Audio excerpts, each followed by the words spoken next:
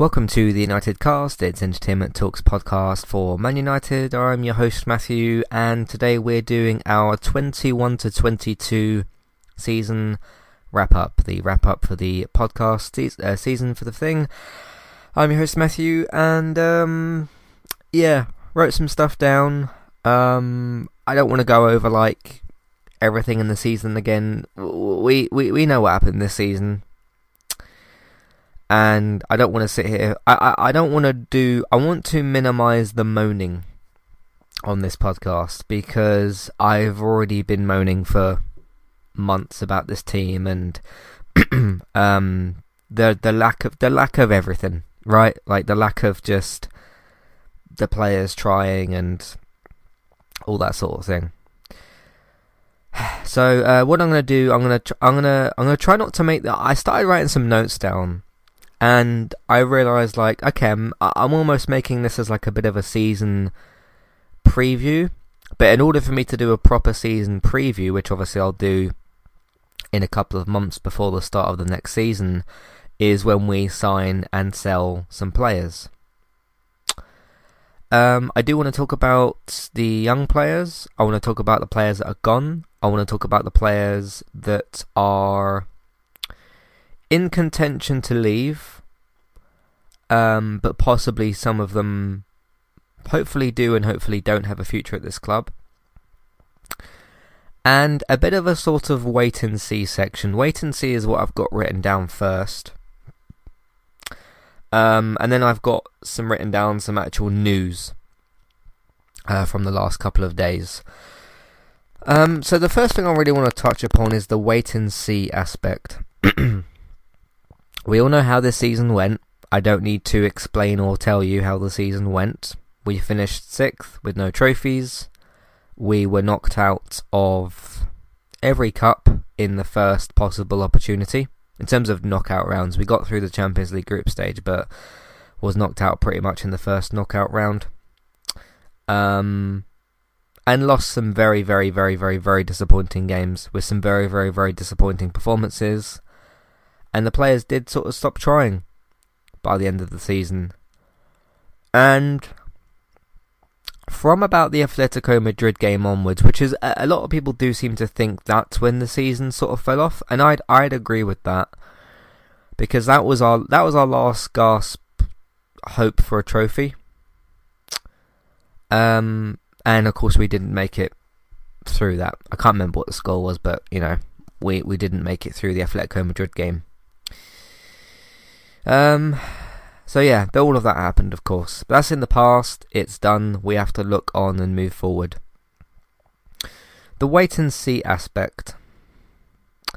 So we went through a bit of a turmoil this season in terms of, we signed those 3 players: Ronaldo, Varane, Sancho, and we had our first bit of a wait and see aspect, which was, Ole's still here, possibly should have been sacked, probably should have been sacked after the failure of the Europa League final.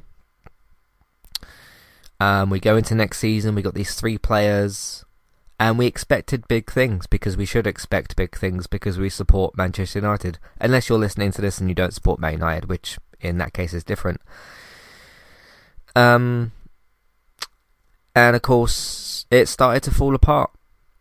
And now I don't, because if someone, and people have messaged me actually, and kind of said like, they've noticed some scores with the games, and kind of said to me like, Matt, what's going on? Like, what's happening with Man United? There isn't just one reason. There really isn't. Is it the owners, the players, the manager, or managers this season? It was almost everything. Because Ole completely fell apart. Knew that he needed to go. Carrick was only there for a few games anyway. Ralf Rangnick came in. And Ralf came in, and we heard all about this sort of like gegenpress and all this other kind of stuff. And that's when we started to realise, okay, Ole was a big part of the problem, but these players are as well, or some of them, not all of them obviously, but some of them, too many of them were an issue. and the players had just begun to expose themselves once Ralph took over. But there were so many wait and see aspects, weren't there? Of like, Ole buys these 3 players, doesn't buy a midfielder, very, very key point, and falls apart. But the wait and see was like, oh, Ronaldo, Sancho, Varane. Sancho taking a bit of time to settle. Ronaldo taking a small amount of time to settle. Varane slightly injury prone, all that sort of stuff. But it was a wait and see. Let's wait and see what Ole can do with this pretty much the same team. So like Dan James was gone and that sort of stuff, but it was a wait and see. Let's wait and see what Ole can achieve with these players, and we saw it completely fall apart. And then if we just skip over the Carrick era because there's nothing to really talk about there, it was Ralf Rangnick's going to come in. He's got all this like great CV, with what he's done.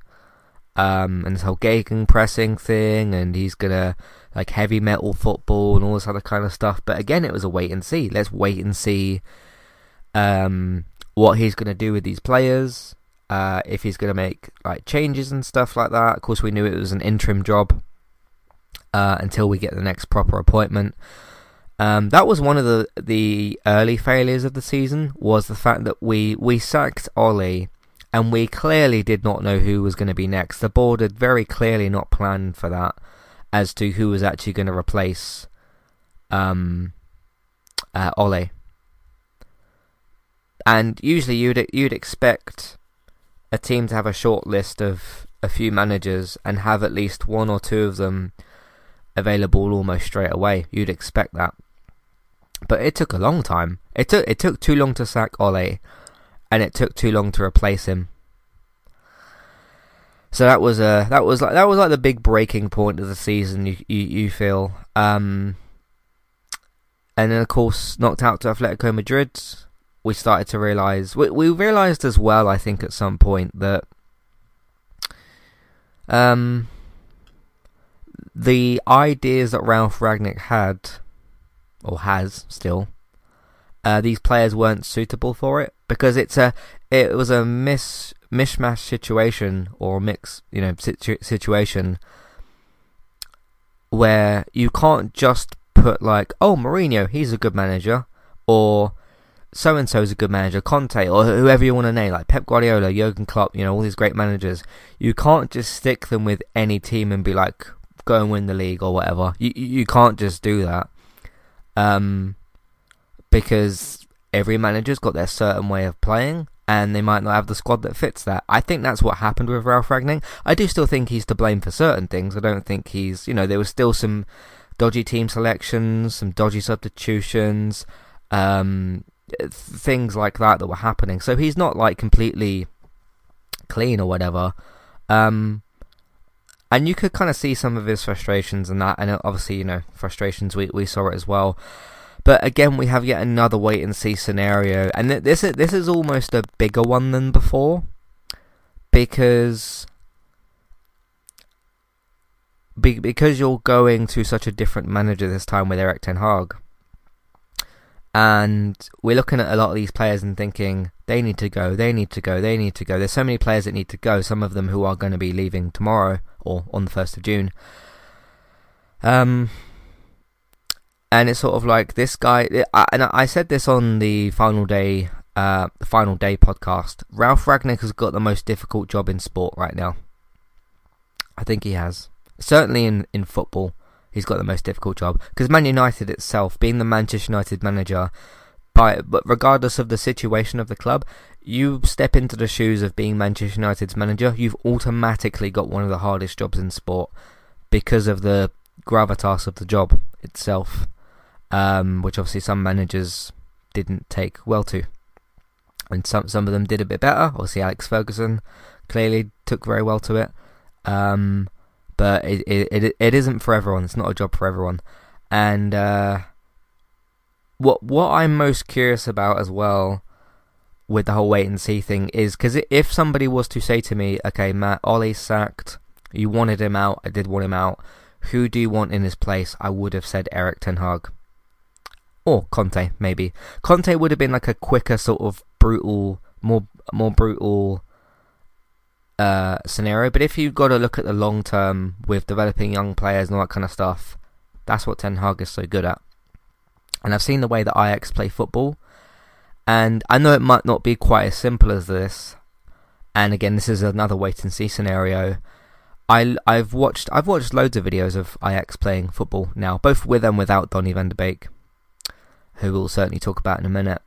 But the way that they play football, again, it's in Dutch league, it might be a bit different, but the specific way that they play football, I look at that and I think that's not just how I want Man United to play football, it's how we should be playing football. Again, I could be wrong about that. I'm not like a football expert, but if somebody were to say to me like, okay, show me a video of how you want Man United to play, go and look at Ajax videos of the way that they pass and move. And I mean, how many times on this podcast have I said like this team just lacks pass and move, which is a basic fundamental football thing, but still there's passing and moving, and then there's doing it the way that Ajax do it, which is much more special and much more particular. So, but we simply have another wait and see scenario on our hands, but we've got a really, really big one this time in terms of wait and see who goes, wait and see who comes in, wait and see, okay, pre-season games you can't really judge it too much on that, but start of the season, depending on who we've got first, if we lose the first game 3-0, if we win the first game 3-0, we draw 1-1, how well do we play? Is Eric making this good decision, that good decision? He should be playing this player or not playing that player. But just the fundamental core of once Ten Hag, because he's not going to have the full squad that he wants by the end of the summer, and I understand that, but at least some of that squad. I mean, he's already got Donny van de Beek there, so that's a good piece of a start. But how long is it going to take from the end of the summer, once we have some of the players hopefully that we need, how long is it going to take Erik ten Hag to get his ideas across, and how long is it going to take for us to play like Ajax? Because you look at any highlights video that we've had for the last 6 months, and then you go and look at Ajax's highlights for the last 6 months, I'm sure it's very, very different. There's probably a lot of differences that you can point out. So how can Erik ten Hag, and how long is it going to take Erik ten Hag to go from this Man United team that he's got now, which is like in dysfunction, in disarray, to something watchable at least? And I'm not talking about like, okay, I'm expecting the first 10 games of the season us to be playing like completely how Ajax play. That might not happen. That might not be a realistic way to look at things. But how long is it going to take him to get Man United to play watchable football? Or football that you don't sit there and think, why the hell did you pass it there? Why did you do this? Why did you do that? Why isn't this player running? Why isn't that player passing to that player? Basic football stuff. So there's a lot of wait and see going on, and we've already had to have a lot of patience so far. And covering Man United for 3 years so far has not been easy. There's been some good days. We haven't won anything since I've started this podcast, or 2 years before that. But there's been some good games, certainly. There's been some awful, horrendous games. But unfortunately, this team is going to require our continued patience. Hopefully not for very long. We again, wait and see. We don't know how this is going to go. Some people might look at the situation and think like, oh, Man United are done, which is a bit dramatic, and some people might think like, oh, first game, Ten Hag's going to get it right and we'll be like, we'll just click just like that. It might happen, but it might not. But again, we have to do a wait and see with that. So anyway, that's the first thing I wanted to kind of talk about. Is we're going to have a lot of patience. Again, unfortunately, and we're having to be patient right now because we haven't bought anyone yet. And Tottenham have already bought players. Leeds bought a player the other day. And there's other teams buying players or trying to buy players. at the moment, and Mbappe stayed for a lot of money at PSG, a lot of money. So there's things already happening, but we're not currently really doing anything. So, but there's some bits and pieces going on that I'll mention here, but nothing particularly solid yet. So I thought I'd mention players that are gone. I don't have every single one of them written down, but I do know most of them. So as of tomorrow, or it's just hit midnight right now, by the way, just to let you know. 1st of June. And hey, it's Pride Month, so happy Pride Month for everybody. 1st of June, contracts run out, which is right now. So Paul Pogba's gone. Matic's contract doesn't actually run out till next year, but he's going. Cavani's contract's run out. Jesse Lingard's contract has run out. Juan Mata's contract has run out. And one more player. It was Pogba, Lingard, Cavani, Mata, and I'm sure there was another player. I'm sure there was a 5th player. Their contract is running out this year, but those are the 4 that I can remember. So they're all gone. Right now, in this team, so if you don't count Matic, because he's supposed to be leaving as well, because he announced that he's leaving, we have got 2 good midfielders. 2 first team players. We don't know how good Garner's going to be. We don't know how good Mabry is going to be. We don't know how good Savage is going to be, or some of those other, Iqbal as well. We don't know how good some of those are going to be. But those at the moment are youth players anyway. We've got Donny van de Beek, and we have got Bruno Fernandes. Bruno Fernandes just had a bad season. I acknowledge that, but he's still a good player. We do still have Fred McTominay, but I've made my thoughts. Everybody's made their thoughts very clear on Fred McTominay. They're not good enough, and they need to go. So we've got 2 good midfielders right now. So there was a conversation the other day on Twitter about how many midfielders do we need, and I said 5. Now we play 3 at a time, so technically you need 6. So 5. And then the other 2, that will be 7. Plus, the odd appearance from the youth players and stuff. You can't really count those as first team players, because we might not see those players next season. We don't know yet what's going to happen with those players. So that's some of the players that are gone. And I didn't write this down in my notes, but I guess I'll interject it here. If we're talking about players going in and out, we are in a situation as a team where the fight and the passion and the hunger, the actual want to play for the shirt, has almost gone. Now, don't get me wrong, I don't just want players that are passionate and have got the desire, because then you end up with players like Declan Rice and Scott McTominay. I've watched enough of Declan Rice, and I don't want him at Man United. He might be good enough, but I don't like his attitude. He's a better player than McTominay, don't get me wrong. But I don't like his attitude particularly. So there's that. But what we need to do, instead of just, who's the first 11, and then, 7 players on the bench usually? Or actually, it's been more than that in some games. We've had 10 or whatever on the bench. We need to have a scenario where, I don't care if your name is Cristiano Ronaldo, Bruno Fernandes, or David, obviously the keeper's a bit different, but David De Gea.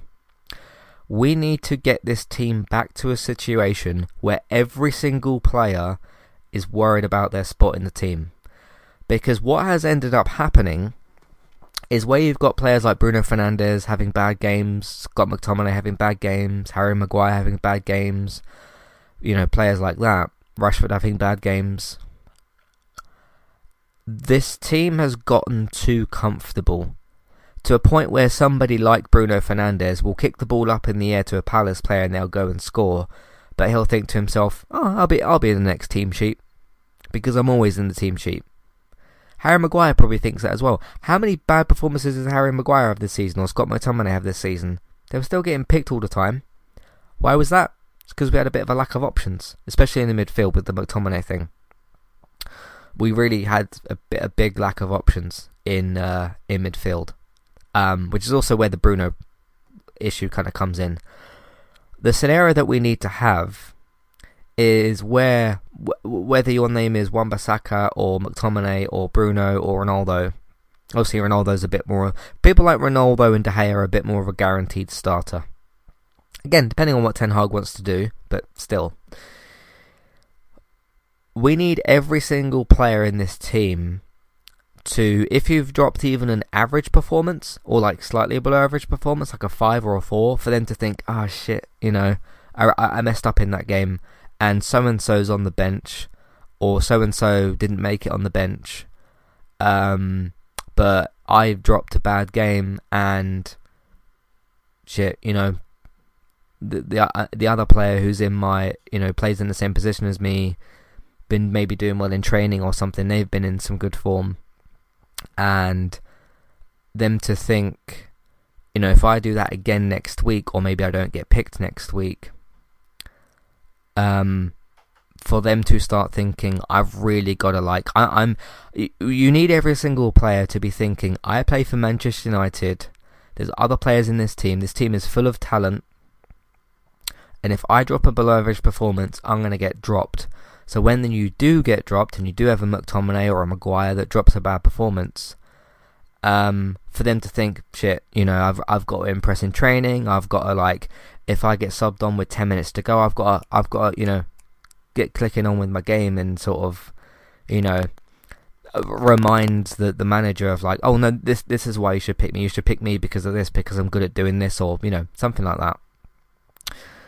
Because I remember a game, I think it was last season possibly, where we were winning a game in the Champions League, and our bench had a bit more talent on it than usual. I think we had a Martial, maybe Dan James or something, and Bruno Fernandes was on the bench.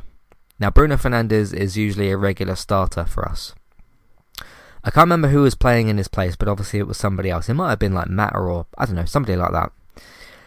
And Bruno Fernandes came on, and there was only about 10 minutes left, and I think we were already winning 2-1 or something like that. We were winning by a bit of a narrow margin, but we were pretty comfortable in the game. And he came on, and you could just tell that he thought, shit, I don't want to be on the bench. I'm going to go out there and impress the manager.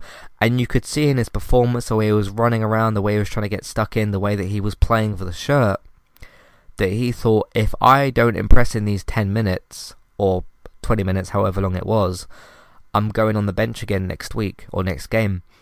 You need to have every single, first team player obviously, you need to have every single first team player and, squad player in this team to be thinking that, because that's how you get more of the performances out of this player. That's how you can kind of reinstall this sort of play for the shirt thing. Because what we cannot afford to do again next season, which is what happened this season, is when McTominay drops a bad performance or Maguire drops a bad performance and he thinks, it doesn't matter, we're not getting top 4, I can just do whatever, nobody else is on the bench, Donny's on loan, Matic is too old, I'll be with Fred, again next week in the midfield, no problem. And then Bruno's maybe thinking the same thing of what's he going to do, bring Mata on, or, there's nobody else there for the competition. And because we had dropped out of the Carabao Cup, dropped out of the FA Cup, dropped out of the Champions League, that sort of desire to win, as we were getting knocked out of those cups, started to go more and more. And it just, the combination of all those things in the season had just resulted in players just stopping caring. I now that I'm on this subject of the whole sort of caring and fundamental playing of the shirt, forget ability for a minute, because ability is where you sort of get into, oh no, you should play this player here because he can do this or he can do that, and the individual player abilities. The fundamental desire of actually giving a shit and wanting to play for the shirt. I remember when we were losing, it was the second time we played Liverpool this season, and we'd lost. That was the 4-0 game, wasn't it? And we were already like 2-0 down or whatever it was. And the players were actually walking around on the pitch. They were walking around on the pitch. And I couldn't, but the players, all of them were doing it until Hannibal came on the last 5 minutes and he started running around. That was it. The players were actually walking around in a Manchester United game. Where were we? We were at Anfield for that one, I think, yeah. At Anfield, the home fans are roaring. They're on their way to possibly win the quad. Obviously, they only won half of it, but that's a different story. They're walking around the pitch, getting humiliated, losing 2-0 to Liverpool. Your rivals, your historic rivals, because as much as Man City have grown over the last 10 years, Liverpool are still our bigger rivals, at least to me. Your rivals are on the same pitch as you. They are beating you very, very comfortably. They are walking around the pitch because you are, and because they know that you're not fighting back against them. The playing for the shirt thing had reached such a bottom of the barrel pit that the players were actually walking around. How are we supposed to do things like finish in the top 4 or progress in the FA Cup or progress in the Carabao Cup or get back into the Champions League or get anywhere close to winning the title if you don't even want to play for the shirt? But that's again where the lack of competition was there, because this squad just wasn't strong enough at that point, and the players had stopped caring, you know.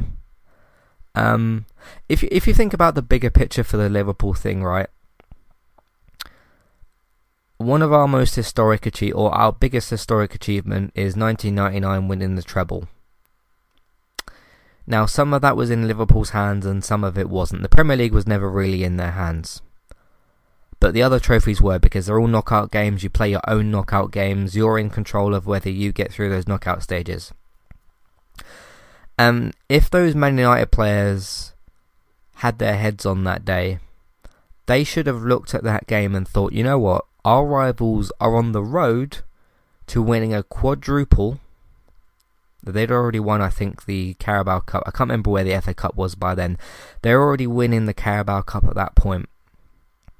Or they'd already won the Carabao Cup. And they were still in a very good shout of winning the other 3 trophies. And we had it in our hands that day. Doesn't matter in terms of quality or coaching. Just in terms of pure sort of, we want to stop our rivals.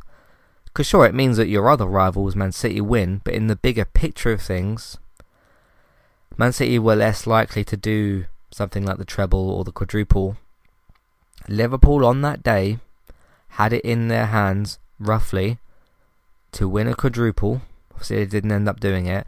And those Man United players should have at least, forget their own season at that point, should have at least, at the bare minimum, been thinking, okay, history of this club.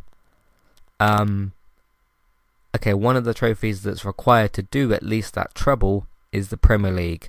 That requires points. We're here today playing against them. Why don't we at least try and get a draw out of this game? And they couldn't even do that. Again, because of everything I've just mentioned before. And they just stopped. They were walking around and they'd given up. So this whole idea of playing for the shirt, injecting some competition, it's desperately needed. Really desperately needed. Anyway, let's move on from that. Hi there, and thanks very much for listening. Today I'm here to tell you about our 2 different affiliate links. The first of which is our Amazon affiliate link. That's where you can shop on Amazon.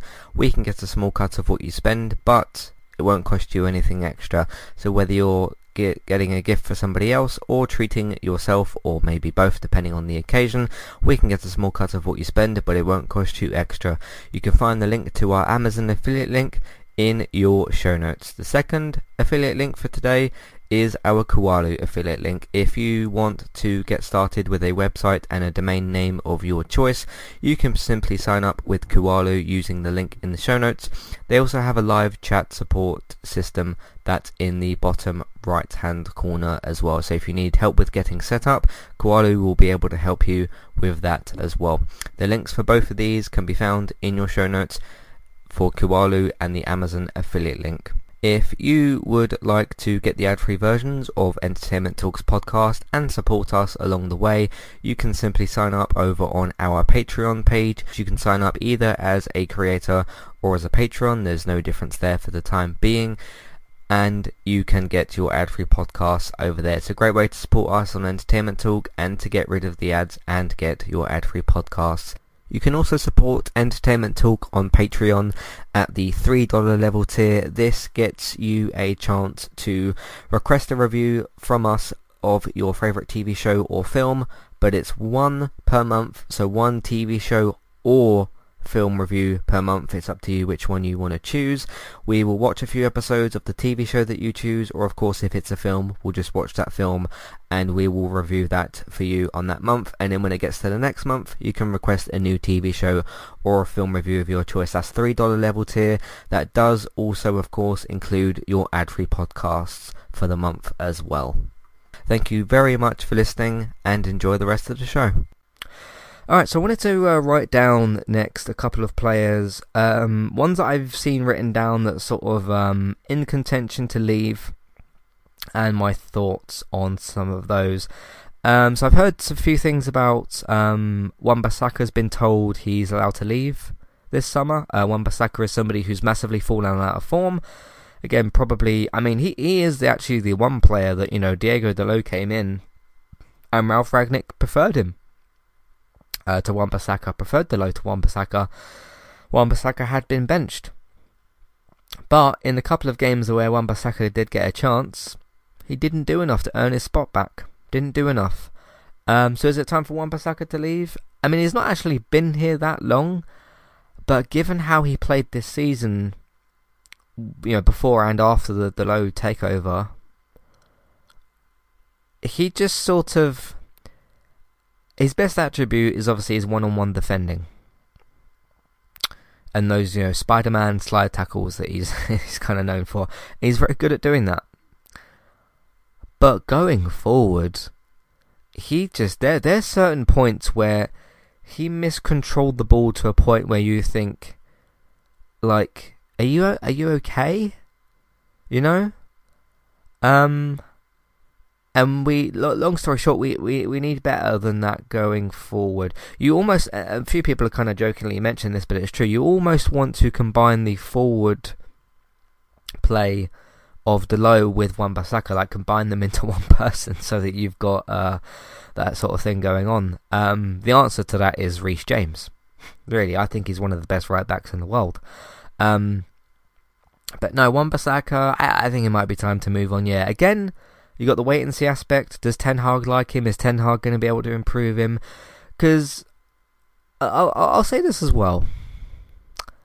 There's some players in this team that very clearly need to leave. Maguire, Lindelof, Fred, McTominay, to name a few. Some of them are already gone, like Lingard needed to go. Cavani kind of needed to go. But there isn't anything to, like, what if Ten Hag comes in and Wan-Bissaka improves, Maguire improves, Lindelof improves, McTominay, Fred. I'm not saying them to become world-class players, but what about if he's able to do something with them? That is a possibility. The problem there is, instead of taking more time and trying to redevelop these poor players, the players that are in poor form, and like spending time and the gamble of like, okay, how, you know, do you need a month, 2 months to improve these players, and are you going to be able to keep them, and are they going to be able to keep themselves consistently good? You almost want, the way I look at that, right, is, okay, if you were to say to me, okay, Matt, do you want Ten Hag to spend time on like Fred and McTominay, or, you know, Maguire, Lindelof, Wan-Bissaka, to improve them? I almost don't. Because if you do the, in my opinion, better thing, which is get rid of those players and get in players that are already ready to play, you don't save money, obviously, from doing that, but you save a lot of time. Because what the development time that I want Ten Hag to spend on this team is we've got a lot of promising young players that I'm going to read out in a minute. And that's one of the things Ten Hag is best at. So instead of getting Ten Hag to spend time, because he's one man, obviously there's other coaching staff, but he's the one that's good at developing young players. Instead of him spending time on trying to improve players like Maguire, Wan-Bissaka, Lindelof, McTominay, Fred, I actually want him to go in there and work with Diallo, work with Pellistri, work with Elanga, all these players with actual promising talent, because there you've not got the poor form to fix. You've got young players who, they've got some wobbles with them and, things to develop and change. But you've got more development for improvement instead of a development to fix the players. So I'd actually just prefer, just get rid of the bad players, get in better ones, and spend time focusing on developing those young, promising players instead of the players that are just badly out of form. I would see that as a better way to manage that time and those development resources. So, yeah. Anyway, Wan-Bissaka. Next one is Eric Bailly. I've made my feelings on Eric Bailly very clear. I think he's our best defender. Some people would argue Varane, and I would counter that point, not with a disagreement, but to say he needs to play in defence with Varane.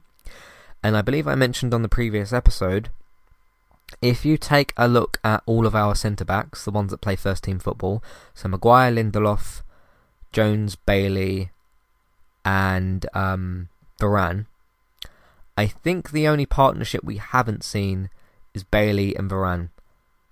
Because I think we've seen Jones in some combination of those. We've seen Maguire play with pretty much everybody. Apart from Jones, I think. Jones is a bit of a different ball game anyway, but we've seen Maguire with Varane and Bailey and Lindelof. We've seen Varane with Lindelof.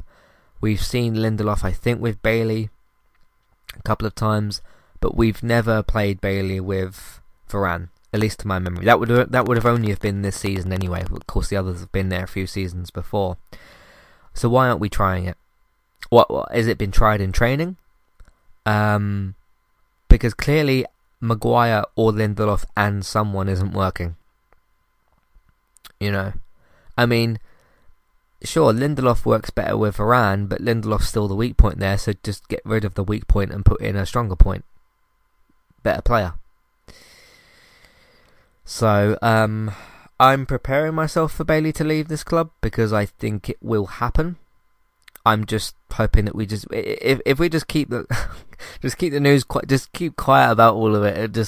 Hopefully the time can pass and Bailey can stay. But because I've been in a few conversations with people online and talked about Bailey, and the majority of people that have tried to debate my point on Bailey as to why he shouldn't be in the squad is because he's injury prone. The reason he's injury prone, obviously he's got a few injury problems, but it's because he puts his body actually on the line. He gets himself stuck in, which is what I want these players to do. Not to get injured, but to get stuck in. But how many games, because I obviously look at the bench and talk about who we bring on and who gets taken off and the subs, and I read out the bench to let you know who else was on the bench. And Bailey's always on there. Bailey was on there for probably the last 10 to 15 games of the season. So he's been fit and ready for 10 plus games. This guy is not as injury prone as somebody like a Phil Jones or a Jack Wilshere or somebody. He's been on the bench for the last 10 plus games. Why are we not even using him? Why are we not trying him out? But again, a wait and see thing. What is Ten Hag going to make of him? Hopefully he includes him in the squad. So we'll see. Dean Edson's the next one. He's been linked with a move away from the club. I've seen links mostly for Newcastle, which makes a certain amount of sense. Henderson can leave. I think he has been given a good amount of chance. There was a period last season with Ole when he was testing De Gea versus Henderson. Henderson very clearly came out on the worse side of that particular challenge, and he's like 25 or something now, I think. So, and he's moaned before about not having first team opportunities. He has not done well when he's had those first team opportunities. So, look, Newcastle are in the process of rebuilding. If Newcastle's a place he wants to go, it's up north anyway, isn't it? So, maybe just move to maybe just move away. You know, I've heard some things about what he's like in the dressing room, and he's not like the greatest person and all that kind of stuff. Obviously, I can't personally attribute to that because I don't know Henderson as a person. But I think it's just time for him to go. Kind of the same thing with Pogba, where it's been this sort of like willy won't he sort of thing. Pogba's obviously moving on anyway. So yeah, it's just time for Henderson to move on. Martial's the next one. He's coming back from loan for Sevilla. Sevilla are not going to be attempting to buy him. And again, this is another thing where Martial was very out of form for one particular season. A few people have criticised him for being like having a bit of an attitude problem, being a little bit more lazy. Again, because I wouldn't necessarily put Martial in the same category as a sort of Lingard or a McTominay or a Fred or a Lindelof or Maguire. I think there is something in Martial. It's not up front. It's not as a number 9. He is not. He'll get you some goals. His hold-up play is very good. He's clearly a very skillful player. But is he going to have that want for the shirt? Because not only did he fall off a bit when Lukaku came in and the whole number 9 shirt thing, then Cavani came in, the same thing happened. And he sort of like he didn't like that there was another striker there. Obviously Cavani's going, Ronaldo's still here. It has to be as a winger. If he's going to be included in this team, it has to be that the winger position, left wing, will actually give him more opportunity to do things like hold the ball up and pass the ball off and be a bit more skillful. That will actually allow him to do that. I suppose the front three that you'd have to have then is Martial, Ronaldo and Sancho, but Sancho on the right. Again, can you have a scenario where him and Rashford are trying to fight each other for that left-hand side spot, and the fear of sort of losing their place pushes them on to become better? I don't know. Again, what can Ten Hag do with him? We'll have to wait and see. He might just leave anyway, but we'll have to wait and see with Martial. And last player I've got on this little list, Andreas Pereira. Do you remember him? Yeah, still a Man United player. He's still a Man United player, unfortunately. He's about 24 years old now, so he's come into that sort of middle point of his career. He went on loan to a team of the name I never learned.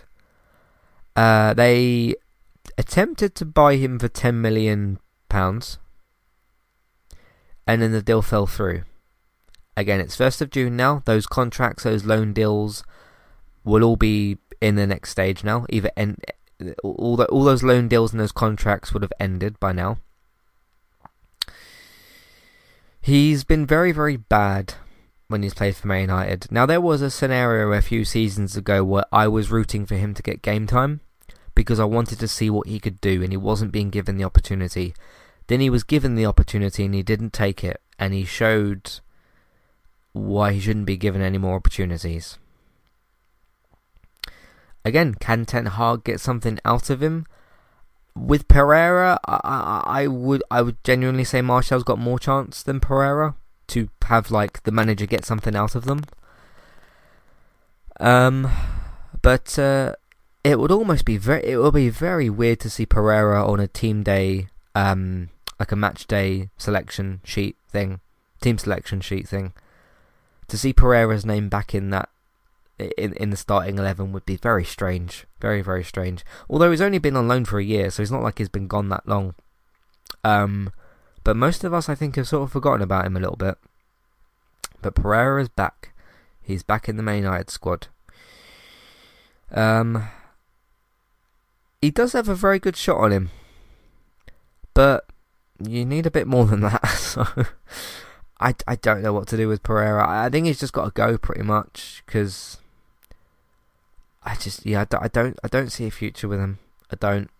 So anyway, alright, let's move on from those players. Those are just like a list of players like Pereira coming back of like question marks. Like Bailey has been linked with a move away, Wan-Bissaka has, Henderson has, Martial has, and Pereira sort of has. So I just thought I'd jot them down into one sort of little box, or in one sort of little thing. So Ten Hag, very, very good at developing young players, as I mentioned. So who are some of those young players? I don't think I've got all of them written down, just the ones that I specifically remembered. Got Pellistri, Iqbal, Savage, Alanga, Diallo, Fish, Fernandes, and Garnacho, and Ethan Laird. There are some like other players that because you've also got Mengi as well. You've got Tuanzebe. You've got what's that winger's name? Chong. He's still on loan. And then there's one more that I'm forgetting. No, Diallo's back from Rangers. I can't remember where Pellistri went on loan. Iqbal obviously was like a academy player. So was Savage, obviously. Oh God. Is it Robbie Savage? His son called Charlie Savage plays for us. He has signed a first team contract, by the way. Charlie Savage as well. And as I've jokingly said before, I just hope he's better than his dad, because his dad wasn't very good. Alanga, we've obviously seen break through to the first team. Diallo showed some promise, didn't he? In some of those matches that he played. And then we just sent him out on loan. William Fish, I don't remember much about him. Can't comment too much on him. Fernandes, who's at left back. He's the other Portuguese one, of course.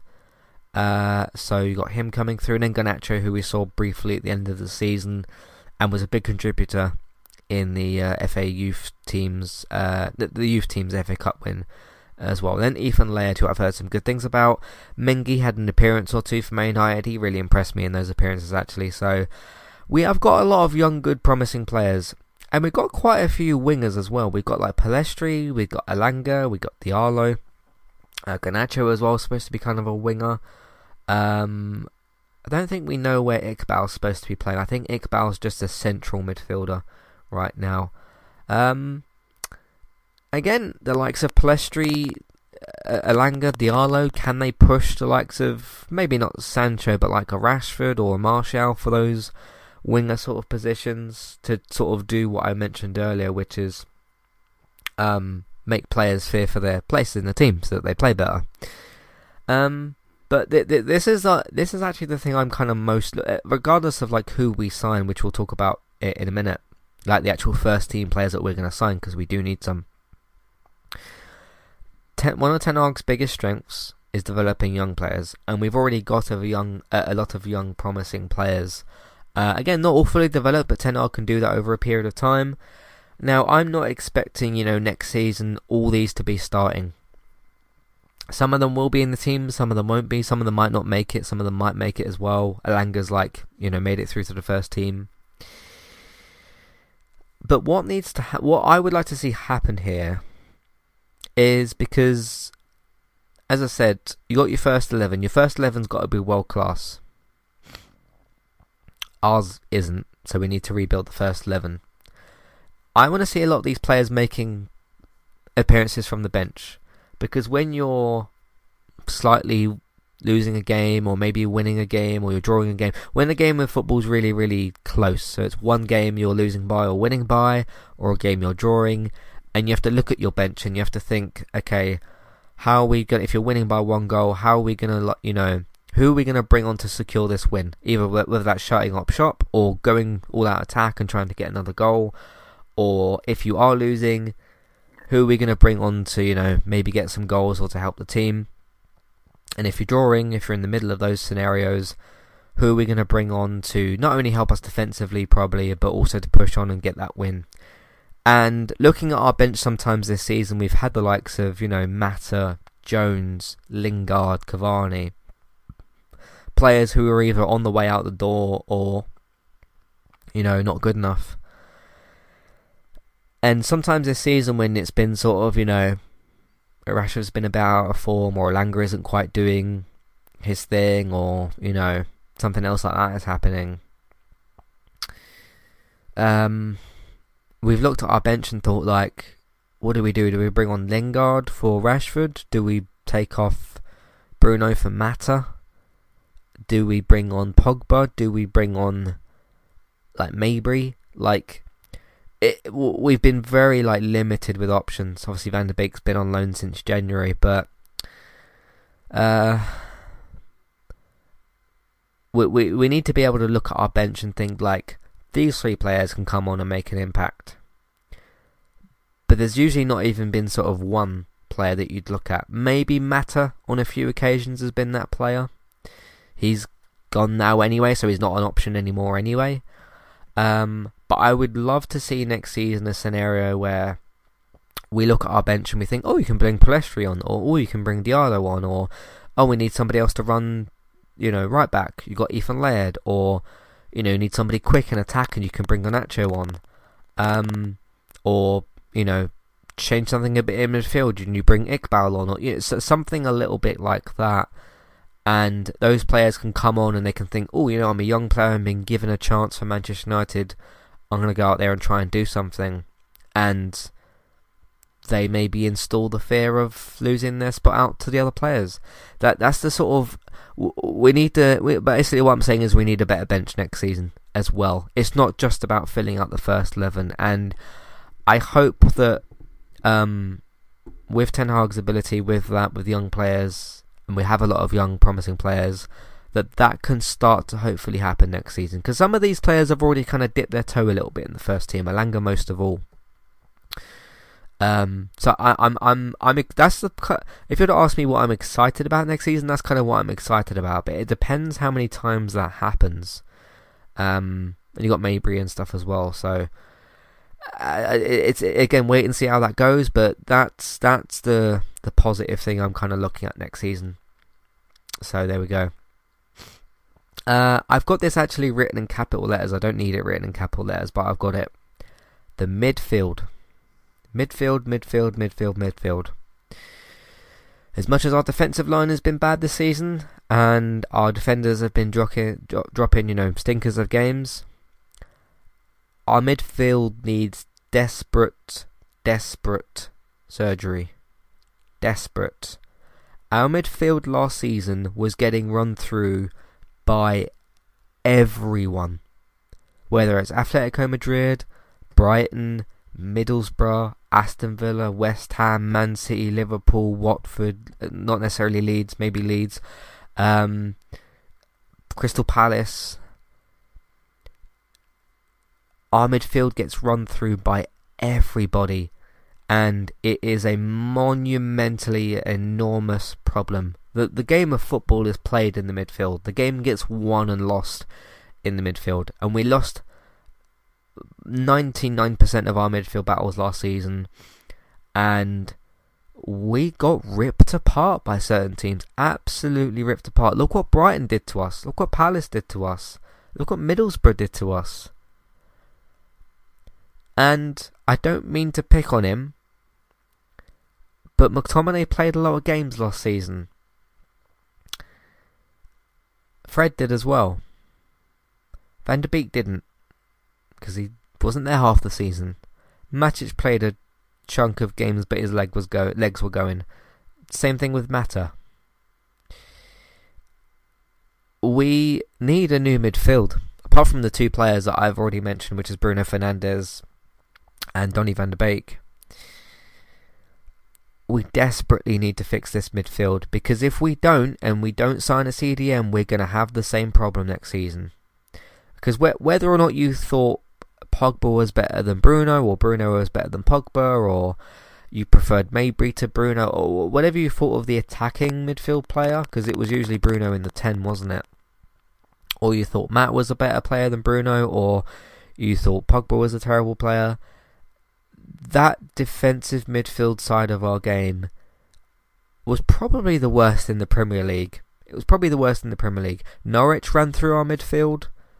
Who got relegated this season? Brighton ran through our midfield. It was who was it? It was Burnley. Is it Watford? Norwich were at the bottom, weren't they? Then it was, I think, Watford and Burnley. All those teams ran through our midfield. Watford beat us. Norwich nearly beat us last season. And when you're getting run through by, and I think Middlesbrough in the Championship, Middlesbrough running through us. Our midfield is probably the worst in the Premier League. It's probably the worst in the Premier League. And although Leeds play a bit different to everybody else, they play much more of the ruthless sort of like counter-attacking game, which is entertaining to watch, by the way. We sort of ran through each other's midfields with Leeds, but still, everybody did it. Everybody did it last season, and it's one of the major problems. It has to get fixed. It has to. If we get to the end of the summer and we haven't signed I would argue 2 defensive midfielders. If we've not signed 2 defensive midfielders, one at bare minimum, we're going to have the same problem. We're going to have the exact same problem. So yeah, major problem. So let's talk about midfielders for a minute.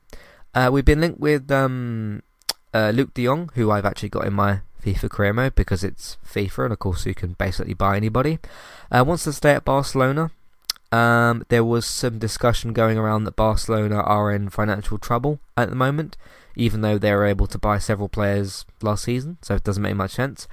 But he wants to stay at Barcelona. Whether or not he leaves anyway and joins somebody else is to be seen. But it looks like that there was a bunch of news yesterday that came out that the deal will not be happening with Luke de Jong, so he's not joining.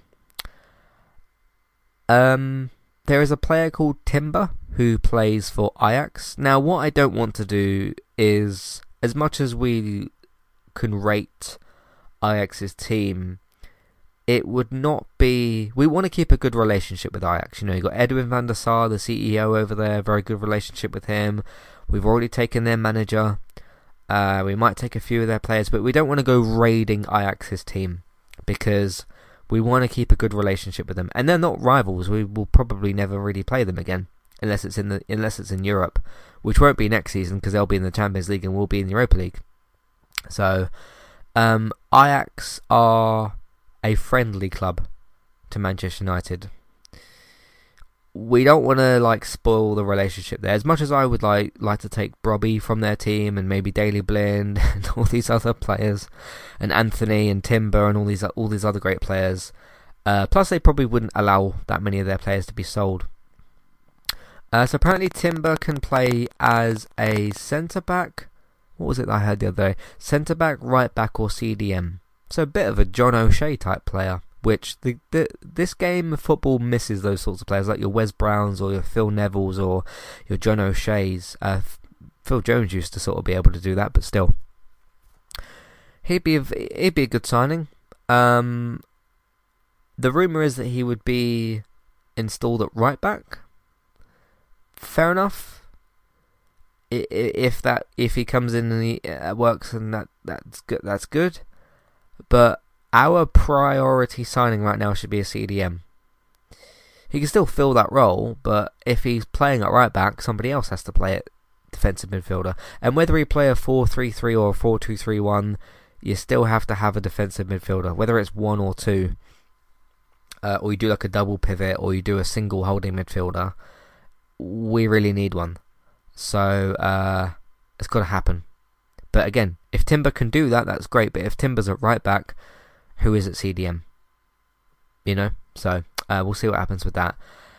Then my dream signing.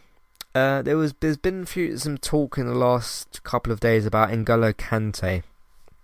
Now, if you were to say to me, hey Matt, you've been banging on about centre defensive midfielders for the last 5-10 minutes, who would you want?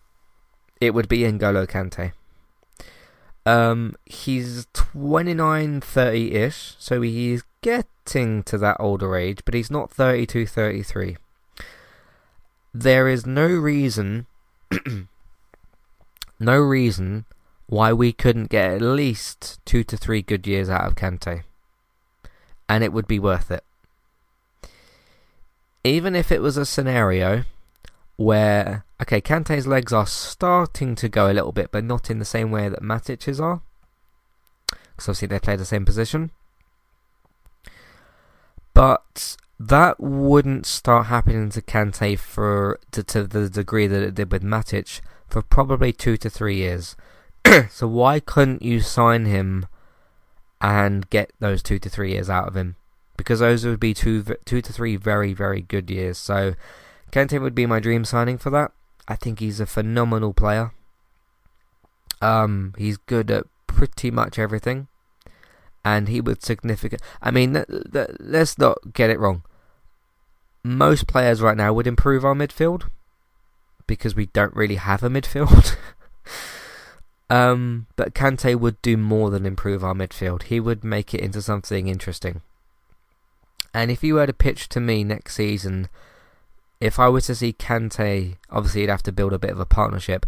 Kante and Donny van de Beek, I'll have some of that. Yeah, I'll have a bit of that. That sounds good to me. Yeah, that sounds better than McTominay and Fred, because it isn't going to be Pogba. It isn't going to be Pogba and Matic. It isn't going to be Pogba or Fred. It isn't going to be Matic or McTominay. It isn't going to be Matic or Fred, because we don't have Matic or Pogba anymore. We don't have those players anymore. Well, we're losing Matic, but we don't have Pogba anymore. He's not an option anymore. It's our four midfield options right now are Bruno Fernandes, Donny van de Beek, Fred and McTominay. And I really doubt that Bruno's going to play in one of those 2 slots, because Bruno plays further up the pitch. Donny I want to play there, and the other 2 are not good enough. So, yeah, get me Kante. Get me Kante. If it's only 2 years of goodness, I'll take that 2 years of goodness, because I've just been through 2 and a bit years of pain with this team, with some good memories, but 2 and a bit years of not very good stuff. Well, 3 years actually. So I am very, very sure that if you had a midfield of Van der Beek and Kante, that they would not do worse than McTominay and Fred. I'm pretty sure that would happen. So yes, Kante, yes please. So that's my thoughts on Kante.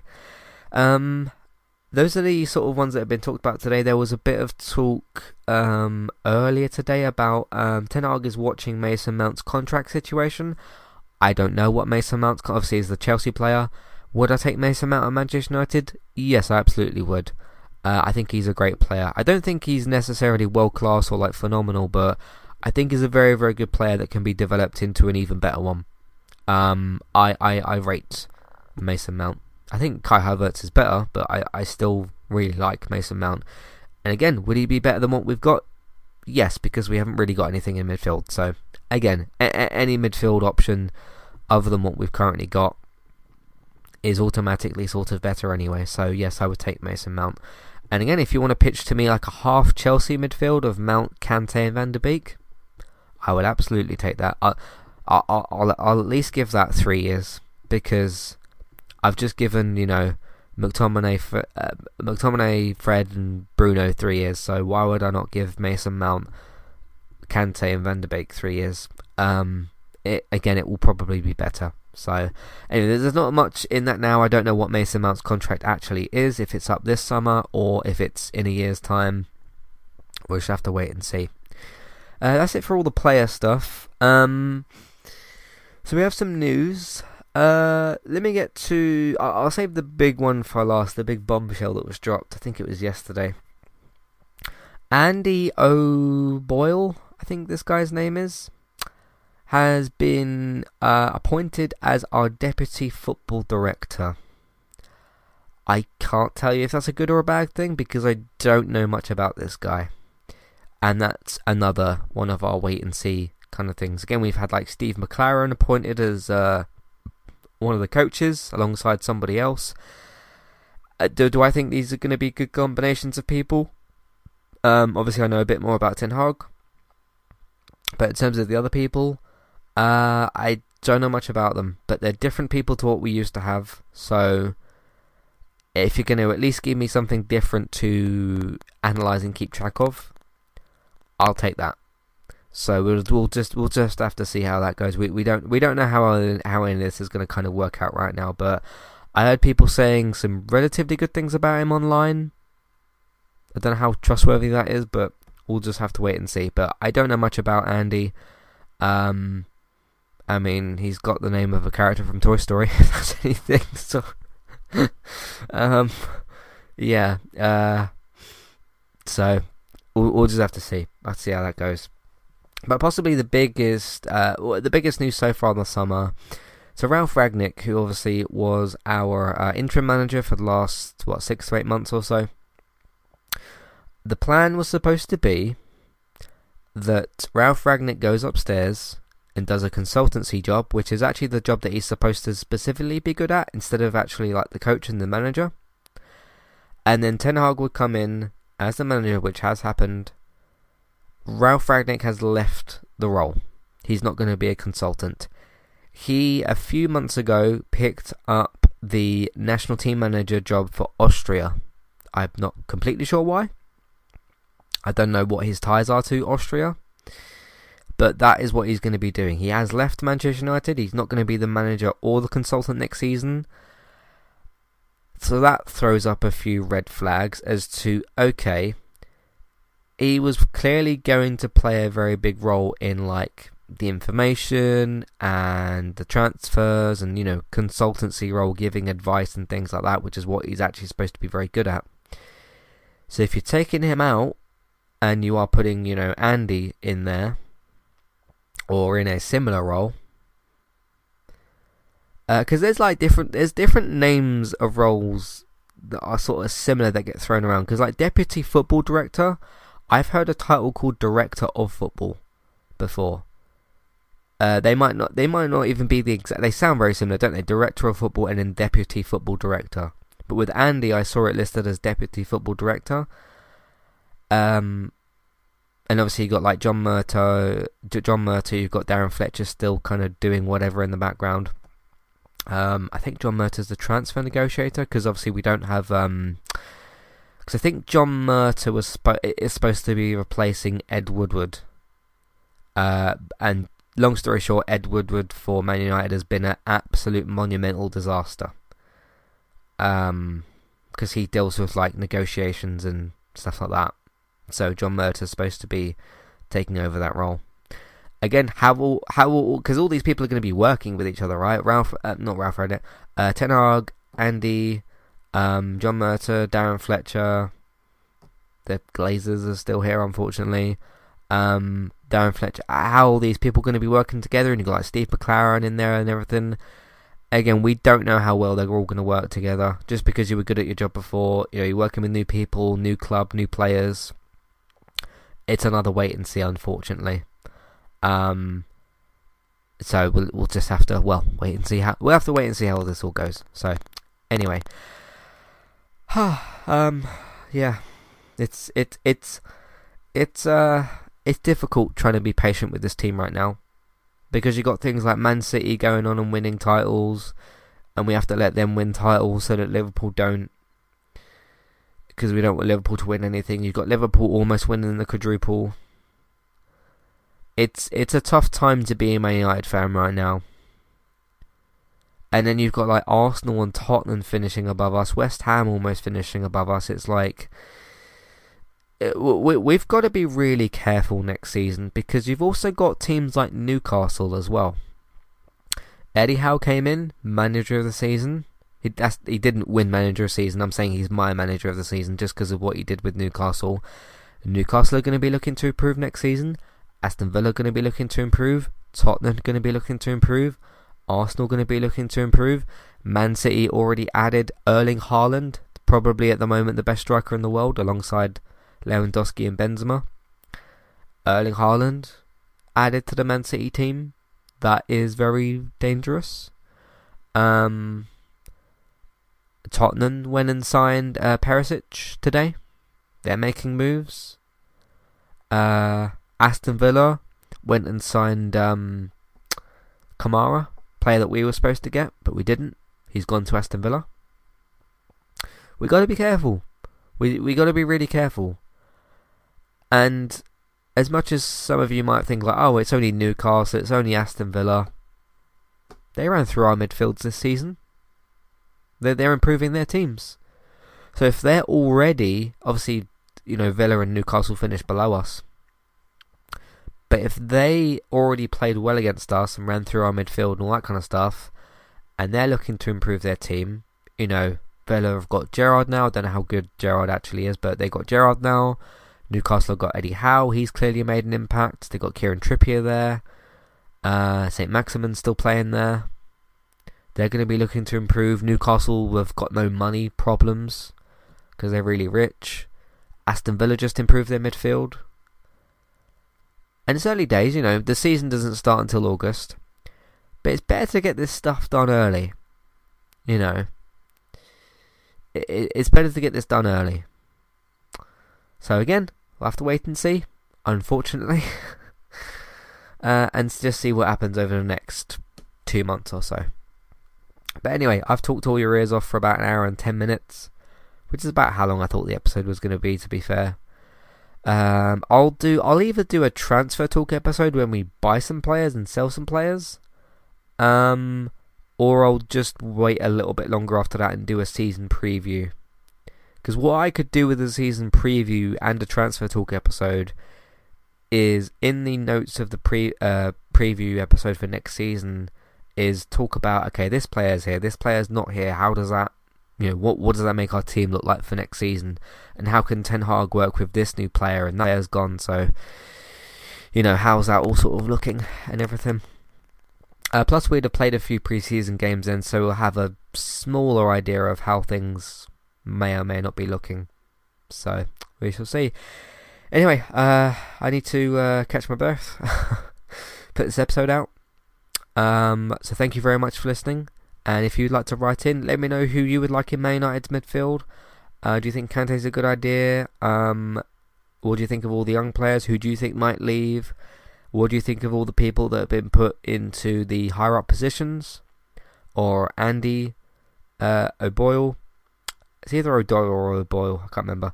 I wrote down O'Boyle, but I have a feeling I've got that wrong and it's O'Doyle. But anyway, what do you think of him? What do you think of Ten Hag? What do you think of Ralph Rangnick leaving? And everything else that I mentioned. You can write in to matthew@entertainmenttalk.org. Twitter eTalkUK, there's a contact page and information in your show notes, so check out all of that. You can also use the email box. Matthew@entertainmenttalk.org. Twitter eTalkUK, contact page information in your show notes. Is also the email box on the website version of the episode, and a clickable email name in your show notes, so go and use those options. In the meantime, you can find everything else that we do on entertainmenttalk.org for our TV, games, films, and Man United podcast. Take a look out for all of that. So for all that stuff, you can find us on entertainmenttalk.org, podcast platforms, Entertainment Talk. Have a look at all the stuff that we're doing, so check out all of that. In the meantime, you can also support Entertainment Talk by telling other people, listening to more of our podcast, telling other people. You can either do that by just telling them in using social media, so please do that as well if you'd like to, or if you're able to. Geektown for your TV and your film news, lots and lots of air dates going up right now. Lots of TV shows are about to either be new coming in or returning TV shows, so keep your eyes out for all of that. That's geektown.co.uk and Geektown Radio. Keep your eyes out for all of that. Bex is still streaming pretty much daily over on Twitch, Trista BYTES. Go give her a follow as well if you'd like to. For all her streams, some good stuff over there. You can find her as well on Twitter and Instagram. If you want to follow me as well on Twitch, you can do that by looking for eTalkUK over on Twitch. You can find my streams over there. And if you've missed any of the episodes, which includes the free FIFA career mode episodes, other streams, game clips, there's a bunch of stuff over there. Entertainment Talk plays over on YouTube. You could check out all the content over there. Thanks very much for listening, and for the United cast, I'll see you pretty much next season for the preview and that. Lots of stuff that we're doing though. In the meantime, keep your eyes out. Entertainment Talk. Thanks for listening, and I'll see you next time. Goodbye.